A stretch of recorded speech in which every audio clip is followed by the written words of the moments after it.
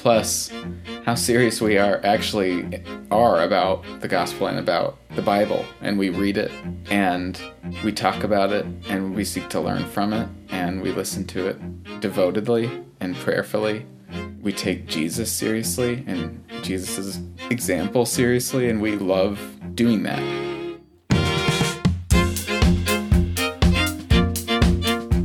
Welcome to Depolarized Podcast. I'm Dan Koch. And I'm Ellen Morrow. The show where we try and find common ground at the intersection of faith, psychology, and politics. I mix those three up randomly every time. Now, we are in part 2 today of our deep look at liberal mainline Protestants. Last week, we started this conversation. We heard from Jack and Debbie Holloway, our voters. We heard from Tripp Fuller and Jim Wellman, our experts. But also, Ellen and I, we talked a lot, didn't we? Well, I don't know how much you ended up leaving in, but I did talk a lot. I left pretty much all of it in. I do have a correction to make from 2 weeks ago, episode 10, Who Really Thinks Trump is a Christian? We had originally recorded that, planned on it being episode 6. It ended up being 10. Forgot to take that part out in the intro, so you heard me say, welcome to episode 6. I don't think anybody wrote it in their journals, Dan. I probably didn't keep anybody up at night, but just, yes, I am aware of it. Also, I falsely mentioned Beth Moore as an evangelical female leader that was pro-Trump. That was wrong. I think I was thinking of like Laura Ingraham or somebody who's really not a pastor. I'm really surprised that slipped past me as well because Beth Moore is a super lady. Yeah, so sorry, brain fart there. Anyway. Actually, no, that was polarizing of me to say that, it couldn't have been Beth Moore because she's a super lady. Yeah, your colors just shined through. Yeah. You can be a super lady and be pro-Trump. Yeah, you maybe you can. I don't think you could be a super lady faith leader and go all in on Trump. I think in the context that we were talking about it, using your platform politically. Yeah. Correct. Right. And some people would say you also can't be a super lady religious leader and go full resistance anti-Trump. And I think that I'm open to that view as well. Anyway, so speaking of personal problems or personal bents and our colors shining through, I think it probably was clear to people that I have a very big soft spot for liberal mainline Protestants. You accused me of being one last week, which I'm not technically one. I don't attend one of those churches, but theologically I have a lot in common. That's true. Be that as it may, I have noticed a tendency in myself and in those like me who tend to be kind of on the left theologically to become self-satisfied and to assume that we are in fact not tribal and conservatives are tribal. Have you experienced any of this with your liberal friends? Yeah, absolutely. It's the others. It's the mind of the others. Right. And of course, I think that that's a false way of thinking about it. I think tribalism is an equal opportunity offender on both sides of the political divide, ideological divide, theological divide, any divide in society. And I actually asked Jim Wellman about this. You remember him from last week. He's University of Washington, head of the comparative religion program. Mm-hmm. His book, Evangelical versus Liberal, he did all this research about churches in the Northwest, and we spoke with him last week. And here he is talking about that exact question, and he is himself liberal theologically, and so he's including his own ilk in this description. I mean, liberal Protestants probably would generally say they're not tribal. Yeah, right. And I've interviewed a lot of them and have been talking with a lot of them over the past year and a half, and I reject that whole cloth. Yeah. And I would say I think that's a blind spot for them. I think they tend to run in packs and don't often talk to people outside their little covens. If a progressive asked themselves honestly, how many times in the last few months have I stopped myself before I said anything about gender or race and triple checked that I wasn't going to offend somebody? You know what I mean? But like, it's just normal. I mean, I do it. I'm a liberal. Yeah. I find myself doing it all the time, far more than is probably required of me. But yeah, there's kind of this political correctness that probably has gone too far. Yeah, my next door neighbor, I can't even talk about my megachurch book because he thinks that they're insane, crazy, and total bigots and terrible people. And he's a scientist. And so, there's blind sides in every group. Don't you feel that tension with your liberal friends? Do you do this too? Like, I think I'm about to make some statement about race or gender or something broadly related to social justice, and I'm just going to like double and triple check it in my own mind before I say it. For me, that's all the pro-life stuff. I have to be very careful about the words that I use, because if I use the right words, then we're just talking about science. But if I use the wrong terminology, then I'm, a crazy religious anti-woman. You mean when you're speaking with more liberals, sort of politically, socially liberal people about abortion and whatnot? Yeah. Pro-choice. Yeah. Mm-hmm. Yeah. I think that it's a unique problem on the left.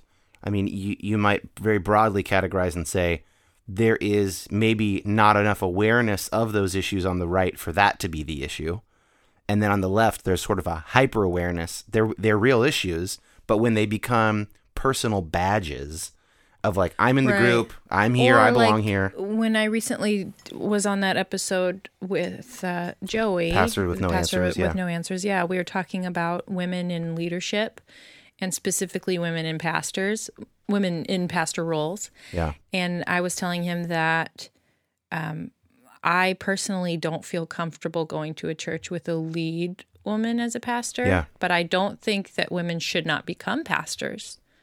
But if I was to ever tell one of my liberal Christian friends, some of whom might be listening, most of them, yeah. If I was to say, I just wouldn't go to that church because it's a lead woman pastor and I'm just not comfortable with that. Yeah. Oh my goodness. Yeah. It would be really ugly. It's not enough to say, it's not enough for some hearers of that for you to say, look, I don't even think that you should restrict that. I just don't want it. And if someone can't say, okay, like that should be far enough. If you believe that women should be allowed to be ordained, but you just don't want to go to a church like that, that should be okay. It should be okay. You are still on their side. It should be okay, but people think that I'm so far back and so conservative, and it's just sort of unfair. Yeah, there's examples of this everywhere, right? I mean, this is on the right. They call people cucks or like cucks. Rhino, Republican in name only. What is a cuck? Cuck is like you're not a real conservative. You're like a cuckold or something, I believe is what it's supposed to mean. You better look that up before you just start saying no, cuck. I'm pretty sure. And a cuckold is a man who is like being the actual term for that is like a man whose wife is cheating on him and he does nothing about it. So it's like you're not man enough. You're not strong enough to be a true. I would call that a wiener. That guy's being a wiener. Well, everybody has their terms. Yeah. Anyway, we'll see how much we end up talking this week. And we heard a lot from Tripp and Jim last week, and not as much from Jack and Debbie. We're going to sort of lean more into Jack and Debbie, our voters. Here's a refresher on Jack and Debbie. They are a married couple. They live in Brooklyn. They attend a liberal Lutheran church, rainbow flags, Black Lives Matter signs, and all. They have 2 Facebook groups, the regular St. Lydia's and the St. Lydia's Resistance. So they are very politically active. Now, a big question that more conservative Christians will have about liberal mainliners is, are they truly Christians? In fact, I would go so far as to say that most evangelicals assume that liberal Christians are not, in fact, real Christians. I know I can say that from my own upbringing, and I was raised not super hardline evangelical. I was raised pretty moderate. And that was definitely the assumption. When you say that people don't believe that they're quote unquote real Christians, does that mean that they don't believe that Jesus is the way? You mean when a conservative says that a liberal Christian is not a real Christian? I think they don't mean that God doesn't love them, probably, but they mean something like they don't understand the gospel. They have put politics or cultural comfort or something above the gospel, and they are living out something other than Christianity. Therefore, they're in sin. In some sense, yeah. Because as we know, sinners can't be Christians. Now, if you press them, they'll say, "Well, sure, I make mistakes too, and whatever." Yeah, but the more conservative among them would say, "No, they have not accepted Christ's sacrifice for their sins." Because if they did, then they would be living differently and behaving differently. Yeah, the critique is like they pick and choose what they want. They capitulate to the culture. And so they have this kind of bastardized version of Christianity. I just wonder specifically what kind of the semantics of it. Right. That is really what I was raised to believe about liberal Christians, and that stuck with me really beyond college. Yeah, I mean, I was taught to believe that Catholics weren't even really Christians. So was I. Right. So stupid. But so let's dive into some of these spiritual questions with Jack and Debbie, and we'll start with, in your own words, what is the gospel of Jesus Christ? It's definitely a message of hope. I think it's a message of ultimate redemption. Someday, God will reveal God's monopoly on reality, is the thing I love to say. And everything will be transformed and made new, and all of history's wounds will be healed. I think the gospel is that God made us and loves us and wants freedom and amazingness for us. I think that humans are beautiful, but we suck, and Christ came to be not only a model for how we can be like God, but also some kind of crazy supernatural go-between.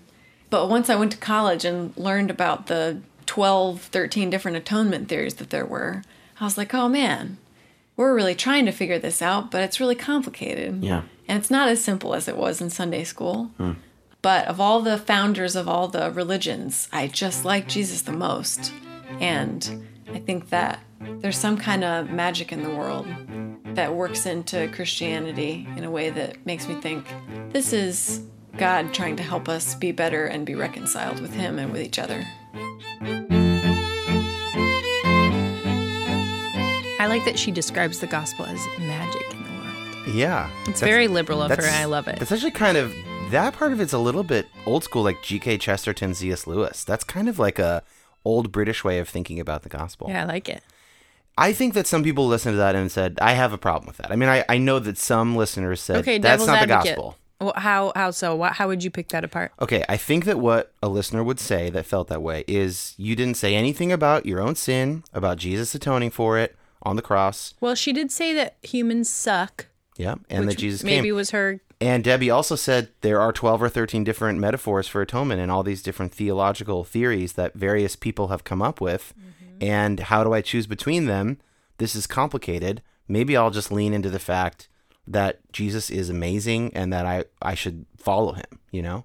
She became a bit bewildered by the vast amount of disagreement there is within the church about what exactly the gospel is, and says, I'm going to focus on the here and now following Christ. Yeah. Something like that. Yeah, see, I hear that and think, well, she didn't just pick Jesus because he was the best one. That was how God led her to that. Sure. And I don't think that she would, I don't even think that she would probably disagree with that. Oh, that's great. It was magical. Yeah.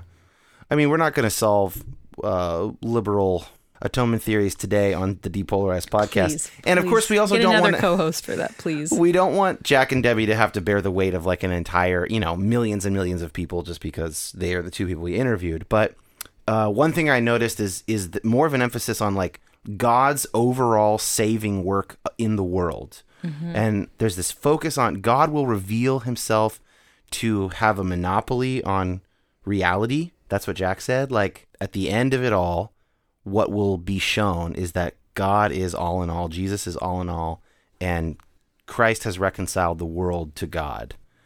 And it's interesting. It's kind of like this systemic versus individual thing that we keep talking about. Yeah. A liberal thinks of it in terms of what happened in the incarnation, what happened at the crucifixion and the resurrection, and what happens at the end system-wide. And a conservative thinks, hey, if you're not talking about individual atonement of your individual sins, you're not doing it right. And that, again, maps onto these personality differences that then show up theologically. Right. And I don't really know what to do with that. You're getting excited right now. This is like kind of my favorite stuff. Yeah.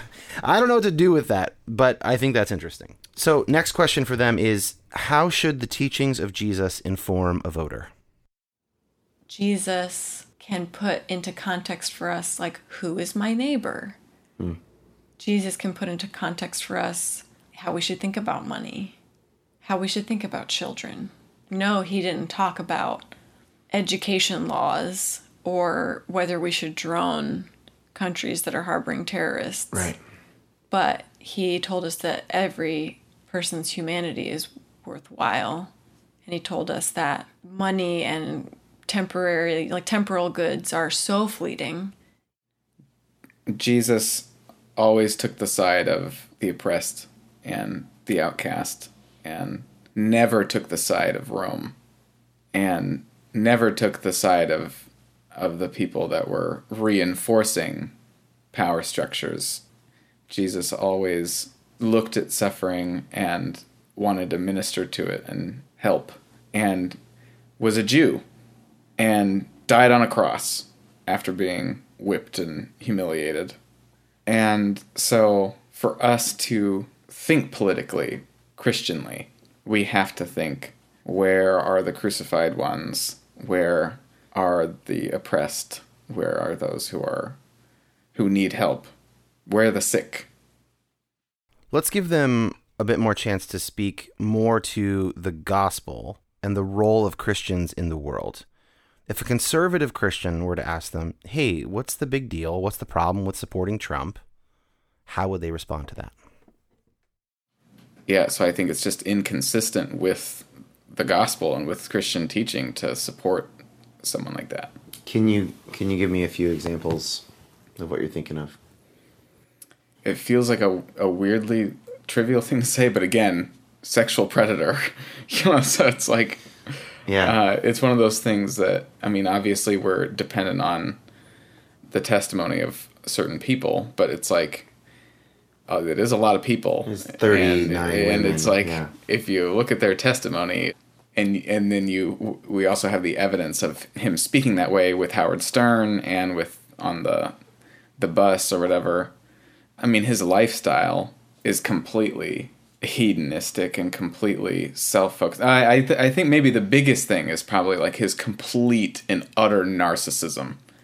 His whole presidency it's almost like it's not America first, it's Trump first. All the issues are Trump related and only indirectly US related. So that, I mean, I think is probably, as far as Christian principles goes, is his worst sin. He's incredibly promiscuous and foul-mouthed, just completely immoral. And then policy-wise, he doesn't represent the poor and the oppressed. He's not concerned with the outcasts. He's not concerned with the sick and the widow and the orphan. He's not. And he's made that very clear. I think the thing that seemed so different, for me at least, in this scenario, was just the lack of attempt at any kind of dignity in a role that growing up was so associated with dignity in my mind. Like, well, we know they're all skeezy, or we know that they make deals behind closed doors, but we know they're at least gonna put on a sharp face when they're in front of the cameras or in front of everyone else, or when they're speaking to a foreign diplomat. It's hard to, talk to people who come from a different country or speak a different language. And there's a lot to be said for extending a respectful gesture or respectful, dignity-filled oration, perhaps a speech or a letter or a phone call. People are very sensitive. And so if I'm hearing you right, if a Christian were to ask you this, it isn't so much that you'd locate it in something about your faith. More, you're locating it in just fitness for office. Yeah, I think it's both for me. Like, it's hard to separate.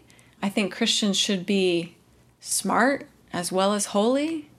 And I think Christians should have much higher standards about certain things than they do. I think it's one thing for Christians to look at our previous president, Barack Obama, and say, well, he claims to be a Christian, but I don't like his politics, so I'm going to assume he's not a Christian, which I generally don't agree with when people do that. I think it's another thing for a politician to pull out of nowhere, as if they were a magician pulling a rabbit from a hat. Oh, this is my faith, in order to obviously pander to an audience, display none of the tenets of that faith, and then, because of political party affiliations, to have a whole swath of people latch onto that as a justification for voting for that person, when in any other circumstance, like if that candidate had been on the opposite ticket, they would be laughing their heads off at him. If the Democratic candidate had 2 divorces and couldn't pronounce Bible chapters or Bible books correctly, and they're called out all the time for doing that. I didn't actually ever vote for Barack Obama. But he has given some of the loveliest prayer breakfast speeches. I have no reason on a personal level to suspect that he's like a Muslim or that he hates Christians. But to compare like the personal lives and the faith journeys, the public faith journeys of these two people are laughable. And I heard Christians, evangelical Christians, regularly tear into President Obama specifically for making the claim that he was a Christian. Is there a gullibility that bugs you? I think it probably more lies along the lines of wishful thinking in most cases than gullibility. Mm-hmm. And I don't necessarily blame people for that. This was a weird election. Yeah. And I recognize that if he had been running against any other candidate, he would never have won. Sure. I recognize that. It was a loaded election. And I have very dear, friends and family members who did vote for Donald Trump and then later expressed regret about that.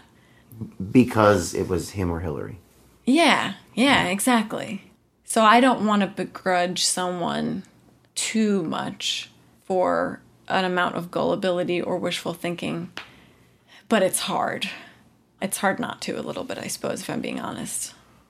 I did speak to one particular person who I won't name, who I am very close with, so I asked in confidence, like, hey, just out of curiosity, what a terrible election. Do you guys know who you're voting for? And she said, yeah, well, we've tossed it back and forth. It seems like maybe we should try for the lesser of two evils. We really don't like the idea of Hillary, so I think we're going to vote for Trump. But it's completely not worth telling anyone. Please don't tell anyone I told you this, because I don't want to lose friends over something so stupid as a political election.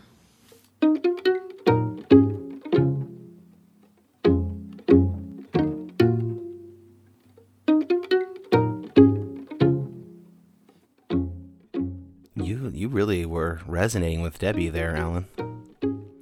She's so articulate, and I wish that I could have that conversation in front of my dad, like in earshot of my dad. You can send him this episode. He's not going to listen to it. He doesn't know what a podcast is. I liked that she said, what a wacky election it was. Weird. She said a weird one, yeah. She's not the kind of person that would say wacky. I'm sorry. I'm using my own language, but I like it when people acknowledge that, because I think it humanizes everybody on either side, and it acknowledges the sort of binary nature of our presidential elections. In most people's minds, they feel they have two choices. And it's good to hear a liberal call that out, even while in very strong language condemning, the actions of Donald Trump before he became president.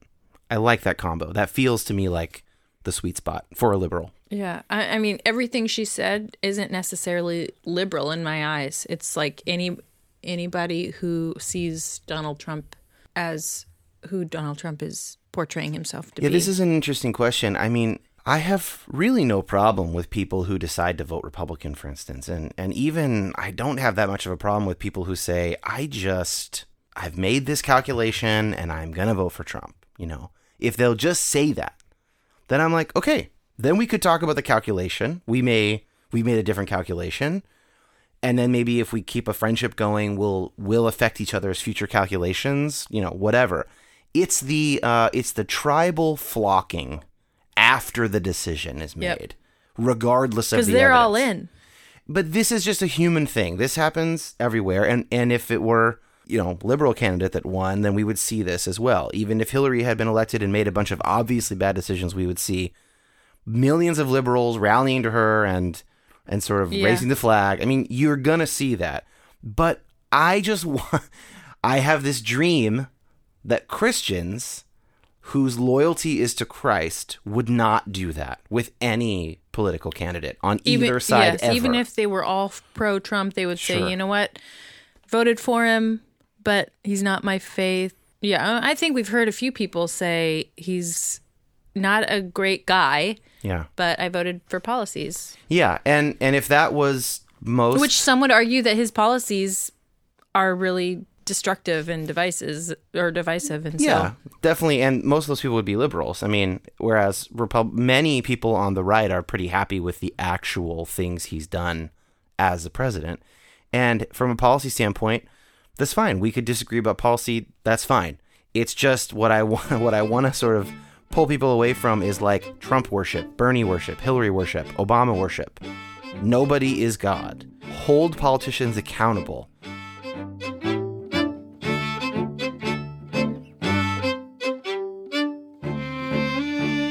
Okay, we're going to give Jack and Debbie the floor here for a while, and we're going to do some rapid-fire questions for them. The first one is, why didn't they vote for Trump? I was raised better than that by my father. Okay, what do you mean by that? I remember very specifically when, I was very young at the time, but when President Clinton was in office, hearing my parents say, if a person can't be trusted to be faithful to his own family, why would we ever think he would be faithful, worthy of being faithful to lead a country or run a country or something like that? And that stuck with me. I think that everyone messes up and everyone makes mistakes, but I would not vote someone into the highest office of the land that I wouldn't trust around a child or with perhaps a young woman that I loved. Well, he's a sexual predator, for one. He's a bully. He's not very smart. He's not consistent. He lies all the time, contradicts himself all the time. In the debates, it was like he was just shooting from the hip. Just whatever he could think of to say was what he went with. He's also incredibly disrespectful, without any tact, without any dignity, and very immature. Anything that the president should be, he's not any of those things, and is actually very much the opposite of any of those things. So whatever the list of attributes of fitness for office, you think right. He has the opposite of those? Yeah, pros and cons, no pros. Everything you could say about him, just con all the way down. Okay. I wouldn't go that far, but I'll accept your answer as your own voice. I don't think I would have voted for any reality TV show host to be president. I wouldn't vote for Howard Stern to be president. So I didn't ever consider voting for Donald Trump to be president, because they were kind of in a similar category in my mind. Like, they're both smart businessmen who know how to make money and how to entertain people. And just because they were able to fill that niche doesn't mean I would want them to be our commander-in-chief. Next up in this rapid-fire question sequence, what do they love about America? I love that there's so many different kinds of people here that look so many different ways and believe so many different things. And I love that I can believe any of those things almost and not have a super credible reason to be afraid I'm going to be arrested. There's a freedom of speech and thought. Yeah, I'm into it. I'm into freedom of press and all the classic American things. All the big freedoms. I love that we are young and dumb, but spunky and committed.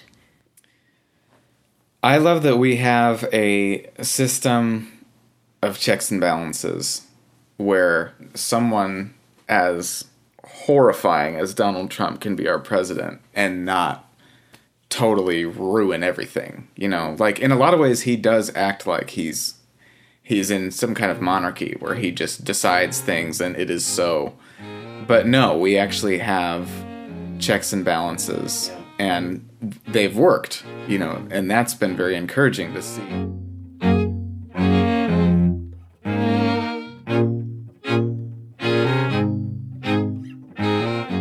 But, okay, so maybe put it this way.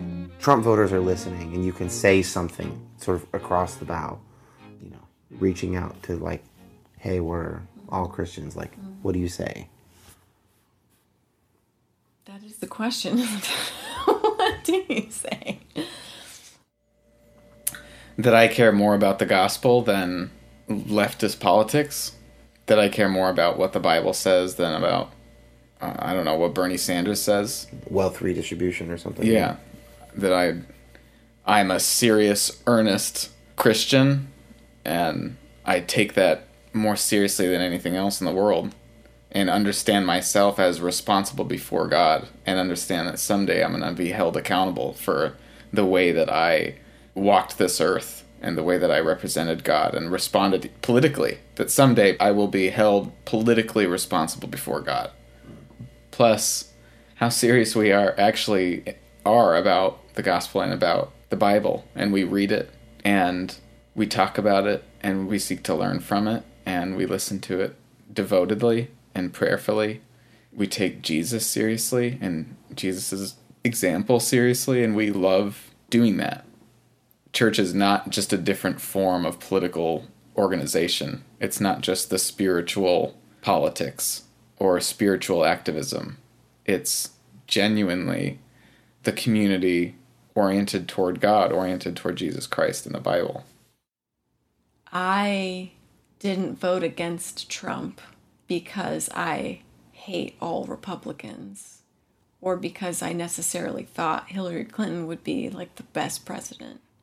That's not why this was such a contentious election. This was such a contentious election because Donald Trump talks the way that people who abuse people talk. Like, I have friends who can't listen to him talk because he sounds like people who've raped them.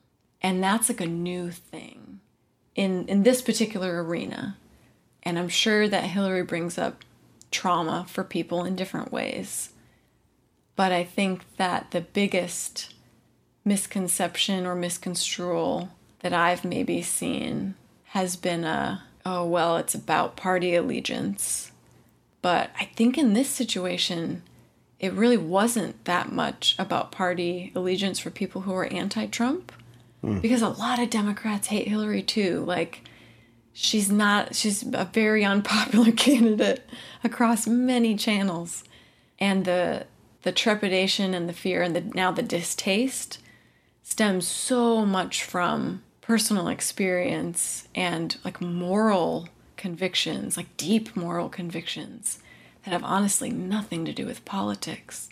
And I think a lot of Trump voters know that, I guess, but maybe a lot of them don't. And maybe some of them are dismissive of it. You know, I saw a lot of like, man up the day after the election. But come on, he won, she lost, deal with it. And that's not something you say to someone who's like literally having a panic attack because of like all of this PTSD that an election has brought up. Like, that's rough. That's rough stuff. I would say, like, in my head every day, but at least 60% of the time, I read the Bible with our oldest at night and pray. The other two do like story and prayer time with mom. When he turned 10, he got his own, New Revised Standard Version of the Bible to read, and we have long conversations about it.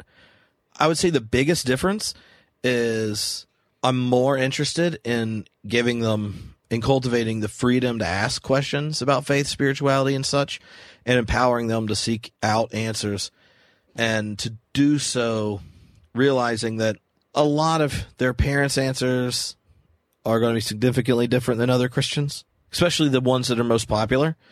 Elgin, my oldest, is extremely smart, but he's never thought the Bible was inerrant or about history and stuff. So I remember the first time he was with certain members of our family who asked him like what his favorite book in the Bible was. He said Jonah.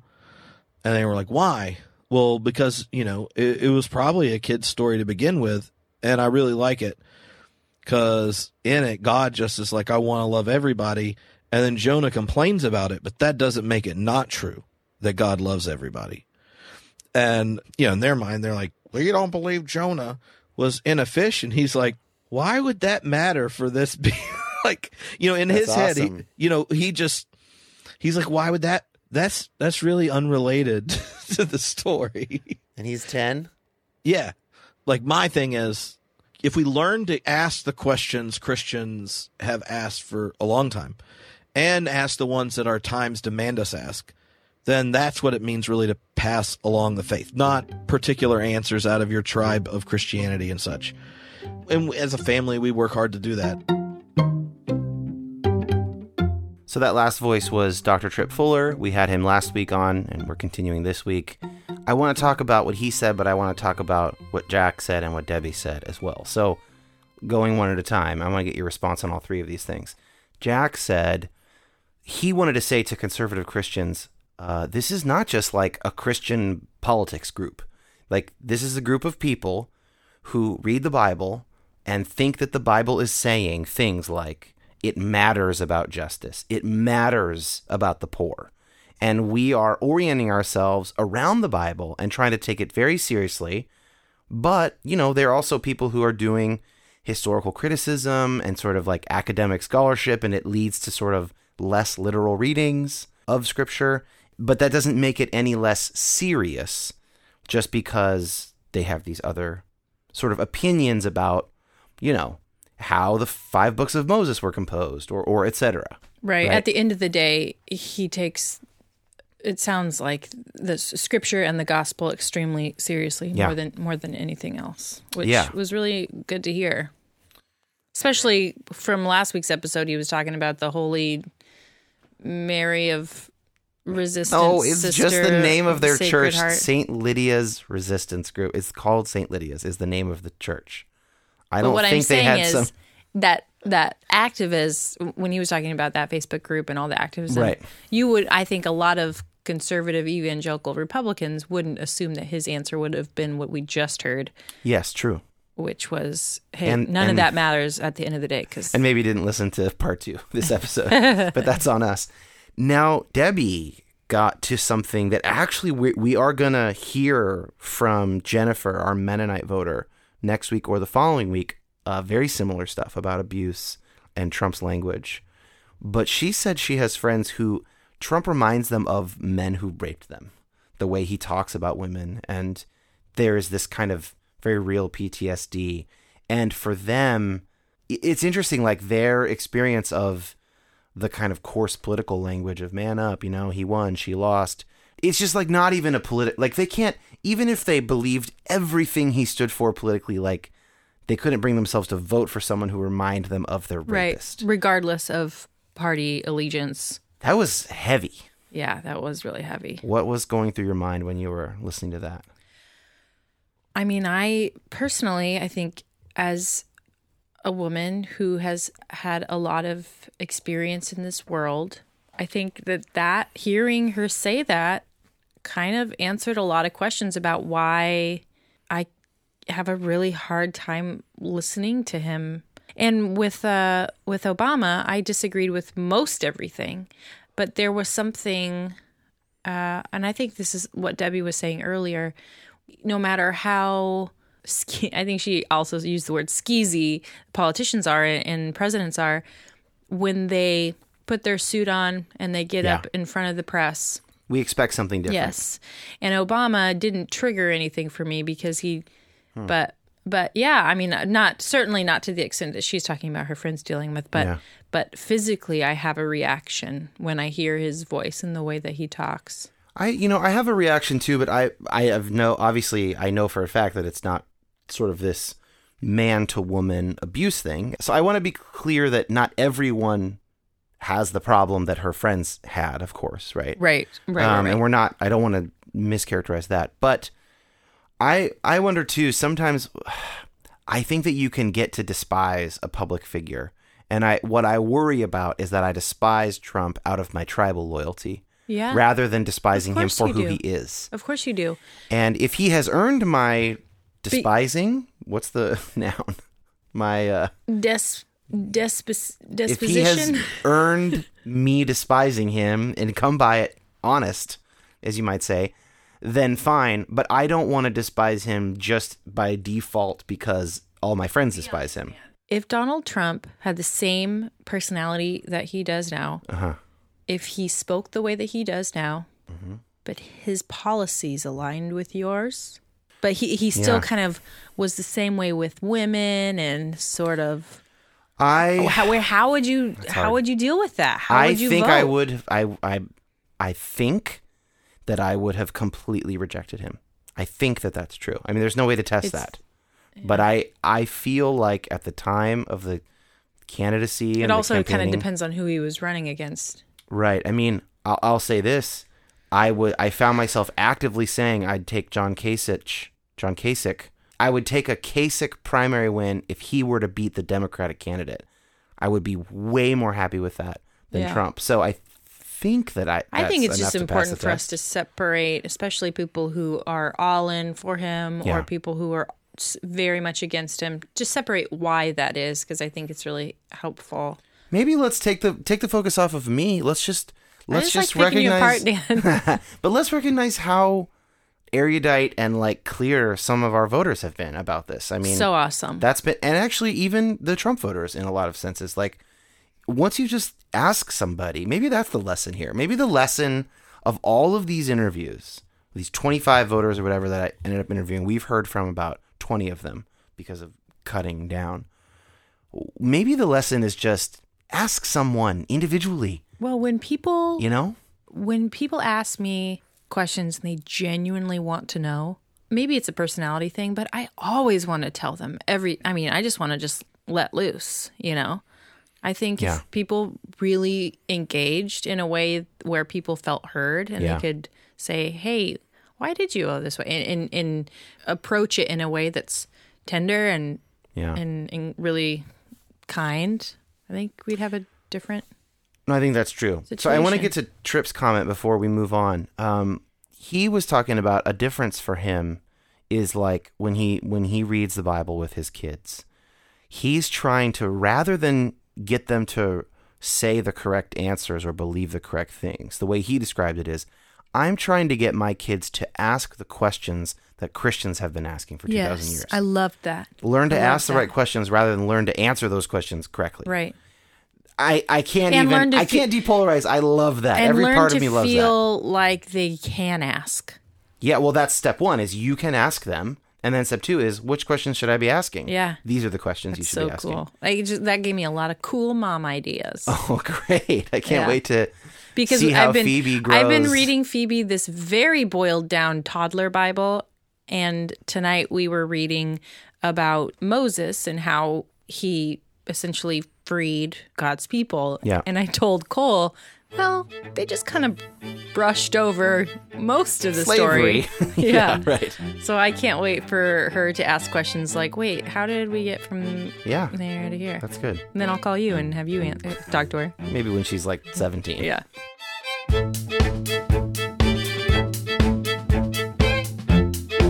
So occasionally I ask you for money to support the show financially on Patreon. Today I would like to ask something different. I would like to ask you if you're interested in this show and or anything else that I have worked on or might work on in the future. Please join my email list. You can go to dankochwords.com.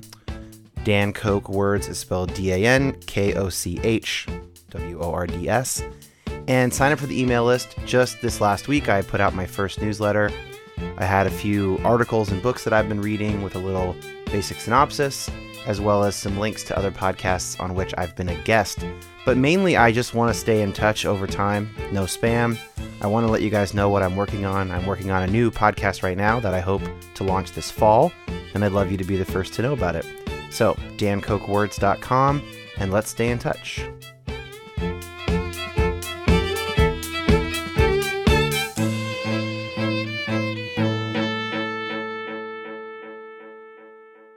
So something that got thrown around a lot in my own evangelical circles growing up, and we talked about this last week, was the idea that mainline churches were shrinking and the evangelical church was growing. And we talked about how that's not really an argument in and of itself. Now, as we will recall from way back in episode 3, talking to Roxanne and Robert P. Jones, the evangelical church is also no longer growing among young people. So the days of self-satisfaction might end sooner than evangelicals think. Oh, that's right, because I said something about, like, they're all dying off, which I felt bad a little bit. You said that more than once. I did? Yeah, I think terrible. So.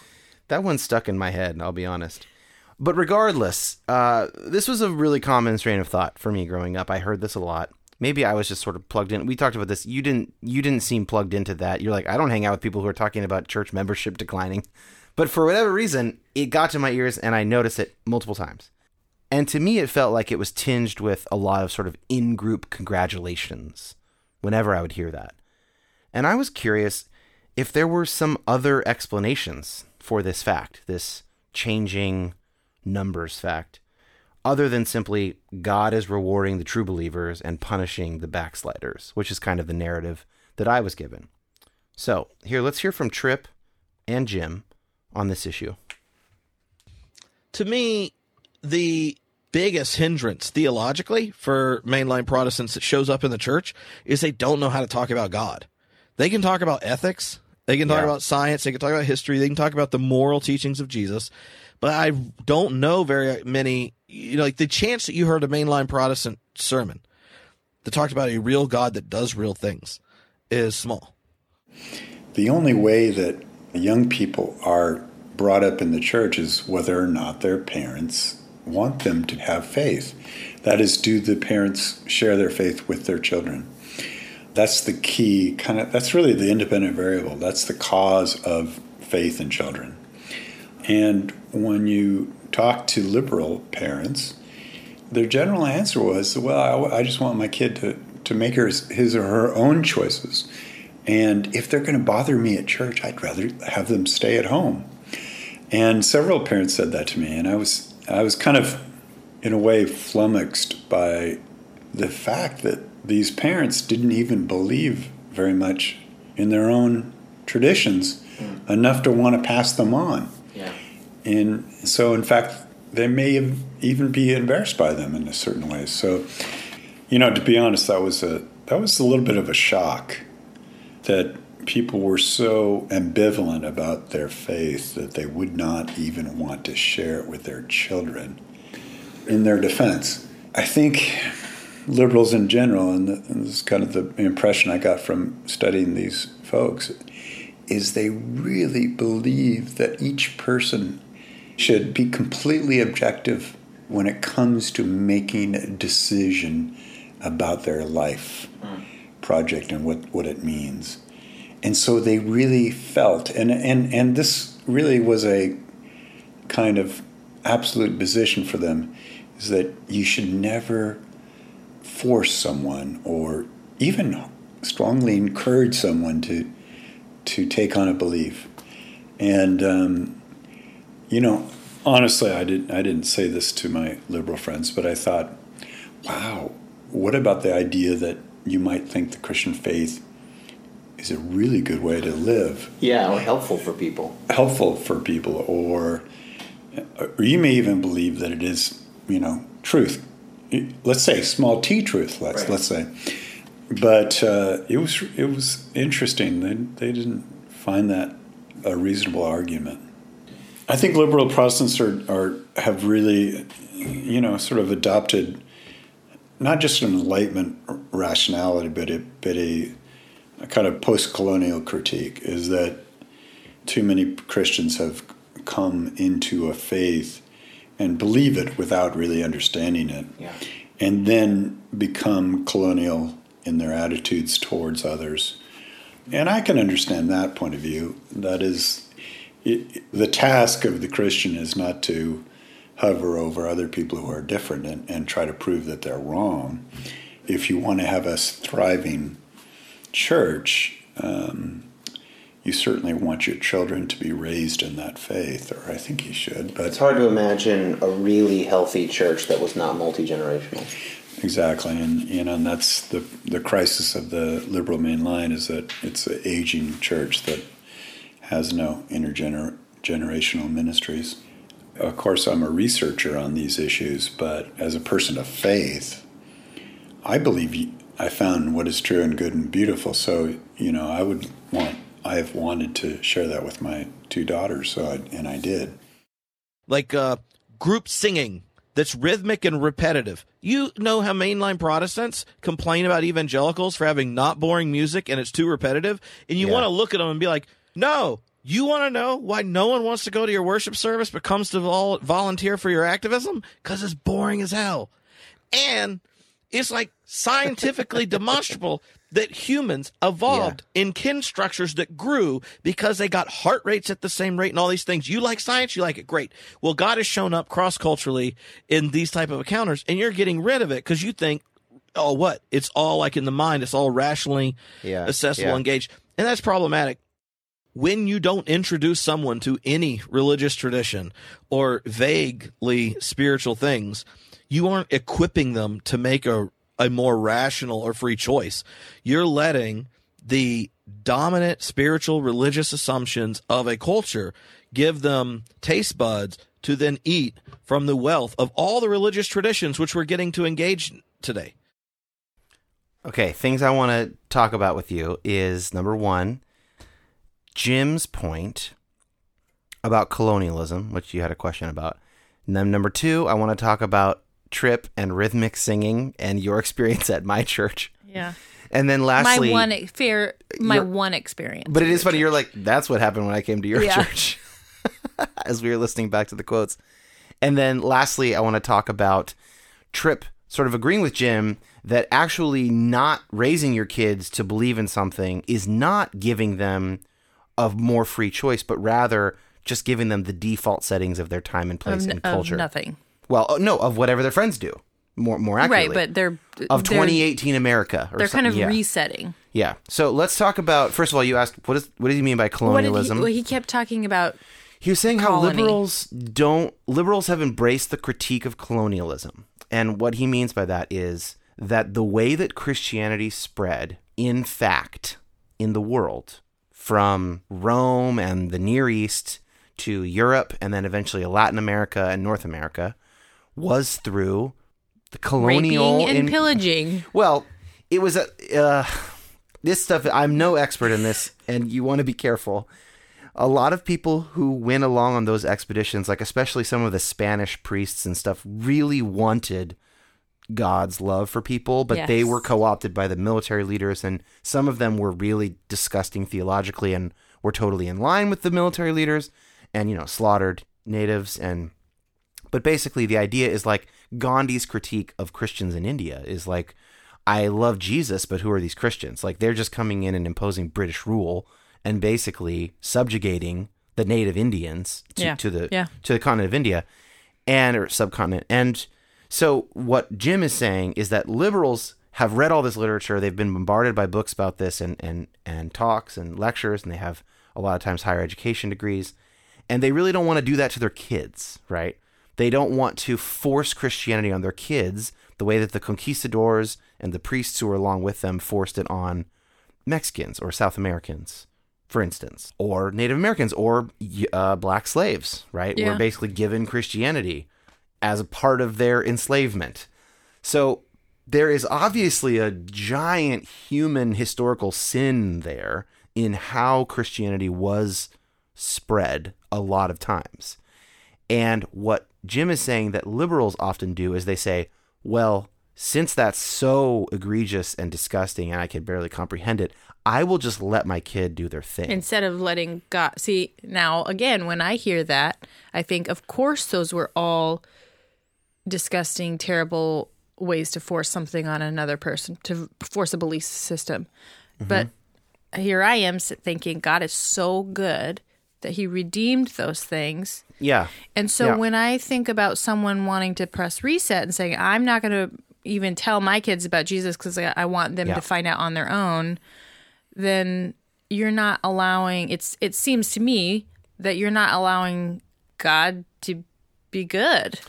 Yeah. So you remember Tripp said, praise team for the Enlightenment? It was one of his quips. Yeah, I love that. So an Enlightenment theory, an Enlightenment sort of assumption about humans is that there is such a thing as like a tabula rasa, a blank slate of a human brain. Don't say tabula rasa to me. I don't know what that means. A clear slate. Thank you. That's all you had to say. The humans are a clean slate, and then things happen to them, and they can just process them totally rationally if they try or whatever. Right. Without any bias. Yeah, and like basically no one believes that anymore. Right. And what Tripp and Jim are saying is there is no such thing as a objective, neutral way for your kid to grow up. There is no such thing. They will be shaped by something Unless or other. you're Mowgli. Mowgli, yeah. If you literally are raised among animals. Maybe. Human children are raised in a culture, in a time and place, and if you don't take them to church, they're just going to get their culture from Snapchat or whatever it is. Like they won't, there's no... They're getting culture with or without you. They're getting it. They're getting a worldview, whether or not it's from you, right? Yeah. So like my parents never gave me the sex talk. I still learned about sex. I just didn't learn about it from them. Yeah. Right? Yep. I learned about it from kids at school. I wonder if your mom knows. She does. We've talked about it. That you figured out what sex is. I've been married for... Should have her on again. The best example to sort of maybe wrap up what we're talking about here, if you recall Rachel, one of our Christians of color, her mom's Panamanian. She's Latina. Her dad's white. She's Latina. And she said, I asked her about like, how do you feel about the fact that Christianity came to your Panamanian ancestors through, basically conquistadors? And she's like, I wrestle with this because I know that it came through violent means, but I also love Jesus. That's what I'm saying. Right. So I think that there's a redemptive quality in it. Yes. What you said reminded me of that. So Rachel's maybe a way to kind of bring together what Jim and Tripp are saying. And Rachel and Chris are raising their son, Abram, in the faith. And her ancestors... Well, obviously, they named him Abram. Yeah, right. Yeah. Her ancestors were literally victims of colonialism, quite literally. And she has decided to raise her child in the faith. And so I think that's what Jim and Tripp are kind of getting at, is like white people, white liberals embrace this colonial critique, or post-colonial critique as it's called. In Jim and Tripp's mind, and in my mind, they then go too far with that and don't tell their kids what they love about God. Not having a slave doesn't mean that slavery didn't exist. You see what I'm saying? Wait. Or the fact that slavery exists doesn't mean that slaves didn't find real faith in Christ. No, that's not what I'm saying. I'm saying that if you don't tell your kids about Jesus, that is not going to counteract history. Yeah. So by you not sharing your faith with your child is actually not going to negate what's happened in the past. Right. You're starting fresh. Well, you're not. That's their point. Is you're not starting fresh. You're just getting whatever is 2018 America. But what I'm saying is, if you're telling your kid about your faith, you have the opportunity to rewrite history instead of giving them a blank slate and having them... So this is what some people who I really respect within the liberal mainline tradition are saying is a problem in that tradition. I'm sure, I actually think Jack and Debbie, I haven't asked them, but I bet that they would say, yes, if we have kids, we plan to do the same thing and raise them in the faith. But it is a problem, and it's interesting, and it's worth noting. Yeah, I'm terrified having a kid who doesn't know who Jesus is yet. I'm terrified. Let's just get to that last point where you said, that's what happened when I went to your church about the rhythmic singing. So Tripp is saying, look, you liberals who love science, why do you ignore the fact that human culture and like brains developed through proto-humans having rhythmic singing is like the way that language developed, and it's good for the brain. So he's saying if you really believe science, then you would embrace that. And I think what he's saying, if I can speak for him, is that there's this kind of like modern, rational impulse, or this kind of prejudice toward purely rational, purely abstract things, this distrust of emotion, this distrust of and so this like worry about the mob. Liturgical churches, which are, I think, very vintage right now because, they don't have drums. We have a drummer at our church.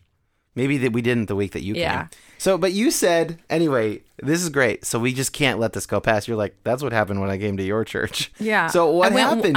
So we go to a Presbyterian PCA church. It's like a theologically fairly conservative, kind of middle of the road Presbyterian church. So it's mainline, but is not liberal mainline, to use the language of these episodes. And everybody that I know that goes to this church, super nice, extremely generous, very, very compassionate. Yeah. But as far as the service goes, I just couldn't wait to get out of there. It's kind of cerebral. There's a lot of repeated words in liturgy. By cerebral, do you mean boring as all shit? To me, cerebral stuff is not boring. No. Right. But that's my personality. But it's just like, I also don't want to spend my Saturday in a sensory deprivation tank. You know what I mean? It's like we enjoy different things and we learn different things different ways. And again, I've got friends that go to this church that get a lot from it and love the community. It's great. But as far as just aesthetically and audio alone it was just rough for me a little bit. I tell Cole all the time that I don't have a lot of white guilt. I have an appropriate amount. You have a medium amount of white guilt. Yeah. But one thing that I really, really wish that I wasn't white about was that I wish that I could go to an all-black church where there was gospel music. Oh, yeah. That is my whole heart. That's what I listen to on the weekends. You mentioned this before that you're like, I'm not going to go to like a black church and be the only white person I would there. feel uncomfortable. I think, Ellen, I hereby publicly challenge you to try it. And if you How do I do that? How do I just show up and say, oh, I just would feel like the token white person? No.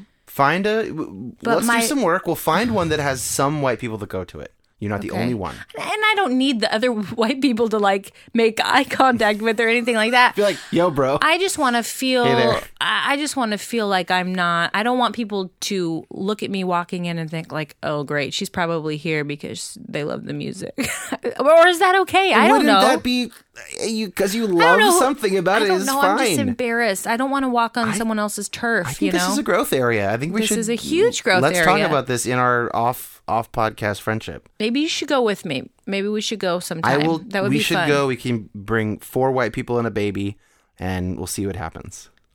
Nervous, but I'm so excited. Okay, so before we wrap up this episode, Tripp told me a story that made me think there might be a kind of holistic and beautiful way forward for Christians of this stripe, these liberal mainline types.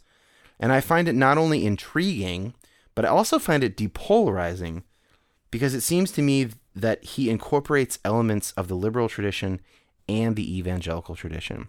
So this is Tripp talking about his years as a youth minister in liberal mainline churches. Telling parents I thought they were failing their children completely, you're destroying the spiritual and religious trajectory of your child by not having them be full participants in this church. I didn't do that. What I did is, in both churches I worked at for, over 5 years, switched when you did confirmation to being at least 16. Like, you had to be able to drive and get pregnant before you could decide if you wanted to. In confirmation, it's just the process, usually 6 months to a year of intense reflection of whether you want to confirm the identity as a member of the body of Christ given to you at baptism. Right. Most mainline Protestants baptize children, and then the church, your family, godparents, and everyone says, we're going to tell them they're known and loved completely by God their whole life, and Jesus told us to tell them that. And then hopefully they'll come into that understanding themselves. In confirmation's the process. So here's what I did. I told all the youth, this is like the last thing you have to do for your parents at a church. If you're mainliners, go through confirmation. Once you're confirmed, obviously, confirming your identity as a disciple, follower of Jesus means you don't have to go to church anymore. That's really how it gets talked about. And so I delayed doing it until they were old enough to actually ask questions big enough to cohere with the question or opportunity they're being posed with. And the first meeting of confirmation is a 4-day spiritual retreat. So before you go on it, I tell them, I'm like, look, here's the thing. I know your parents are making you do this. So at the end of this retreat, if you don't want to sign the covenant of every member of this group and do the whole process, I will sit down with your parents and tell them that you don't need to join the group because it would be coercing your own free conscience. But this is you becoming an adult in the Christian tradition. So even if your parents think, and everyone in this church thinks you just have to do this, you really don't. And I will gladly tell your parents. And if you just want to put it off a year or decide if you want to do it later, that's fine. So the opening retreat, mostly it takes that long for them to be at a place where they really feel like they're the ones in charge of their space and they get away from technology. You're in those relationships, and it's intense, fun experiences by contemplative ones. And it's all built around the hard sayings of Jesus, like the Sermon on the Mount or whatever. And at the end of it, I tell them, throughout this process, you'll be thinking about answering 2 questions. Like, what does it mean to be a disciple? And what do you say of Jesus Christ? And at the end of it, you'll answer the question. But, for this 6 months or this 9 months, what we're going to do are do experiments in truth. We're going to come up with ways as a community to do the things Jesus asked his disciples to do together. And over the course of it, we will be seeing whether or not this identity that your parents in this church promised to you over at baptism is one that you want to internalize and make your own. But you can't really decide until then. And then throughout confirmation, we did group practices of stuff Jesus said not to do, like don't judge. You know, youth love that stuff. They always feel judged in things. So we gave up judging for a month, and we had a text group. And every time you caught yourself judging someone, you put the name in the text. And at the end of the night, everyone in the group, so like 20 people, all prayed prayers of blessings for each person that anyone judged in the day. Now, when you're 6 or 7 days in, slowly, someone eventually types in their own name. And what you discover is who is getting prayed for, the blessings biggest, are ourselves. And I typed in Trip, right? And you would type in Dan. Because we judge ourselves way more than we judge other people. And this gift of saying, don't judge, when God or Jesus is saying, like, no, don't judge. It's going like, look, part of living as a Christian is walking in a world where your primary relationship to others, and especially yourself, isn't one of judgment. It's one of affirmation and encouragement. I mean, we did a bunch of different ones. Sold half of all of our belongings, which is easier to do before you have a car. And things like that. But I really understand that critique. And I also understand that half of those people that walk away do it for good reason. A lot of churches don't give you jack of Jesus. And they aren't a community that's invested in the way of Jesus.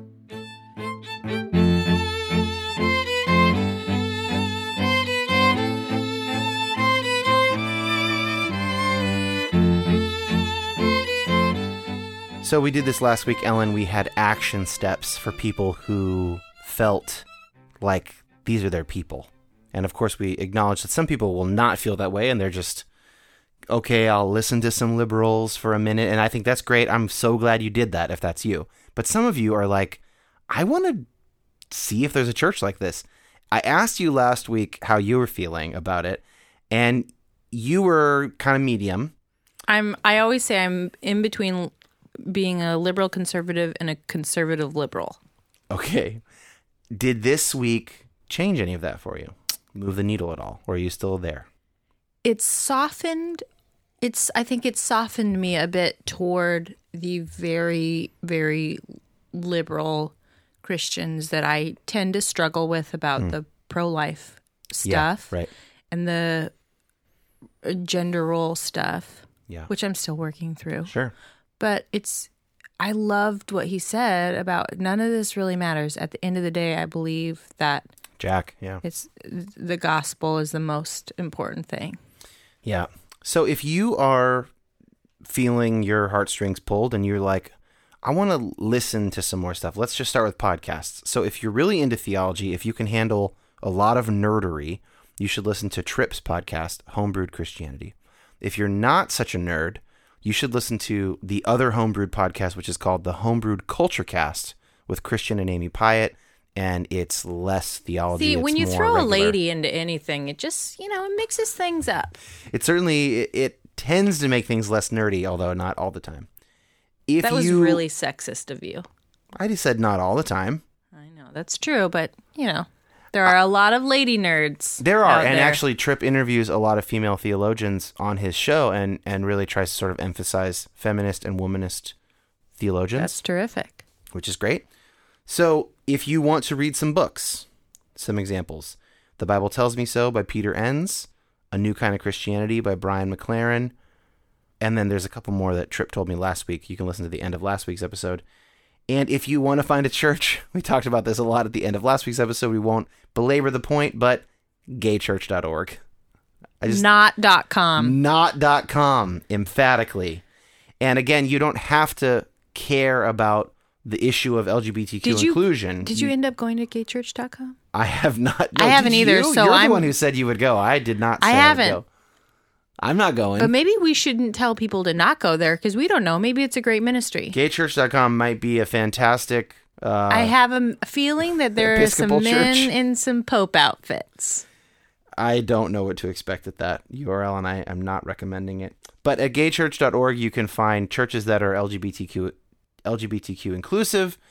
even if that's not your main issue, you'll find sort of progressive theology, and it's a starting place. And as we said, there are many of them in every state. There's like 100 in Iowa, for instance. So it's not. There are some near you. Try if that's what you're interested.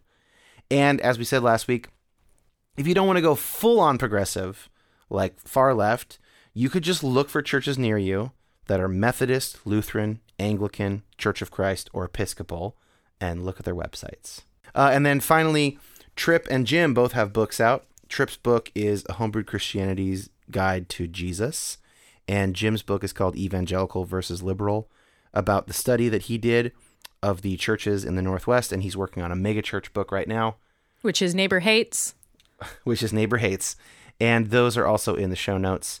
And we will see you next week for the remainder of our fourth and final contingent of voters, non-evangelical Christians. We will have a Mennonite, a Catholic, and an Orthodox priest. And if you are interested in an idea I just had, which is I think that we should do a kids episode, please comment on the review or in the Facebook group. Yeah, I think it would be so awesome to get some kids together who, maybe their parents are raising them one way or the other, and ask them about what they know about politics. If you want to do that episode, you can email Ellen to conduct the interviews and do the background research. I actually would love to do that. Ellen Morrow at Gmail. I'm going to start going to a black church, and I'm going to have a kids podcast, a kids theology podcast. And if you want to be in touch, Depolarized Podcast at Gmail. We have a Facebook group, Depolarized Podcast Discussion Group. You can search for it on there. And if you want to contribute to the show and other podcasts that I work on, patreon.com/depolarize, or go to depolarizedpodcast.com. I don't see a penny of it. And click Become a Patron. So if you don't like I don't me, see a penny of it. You don't have to feel bad. I pay myself back. I don't see a penny of it either. So who should feel bad now, Ellen? All right, we'll see you guys next week. Thank you for listening. Bye.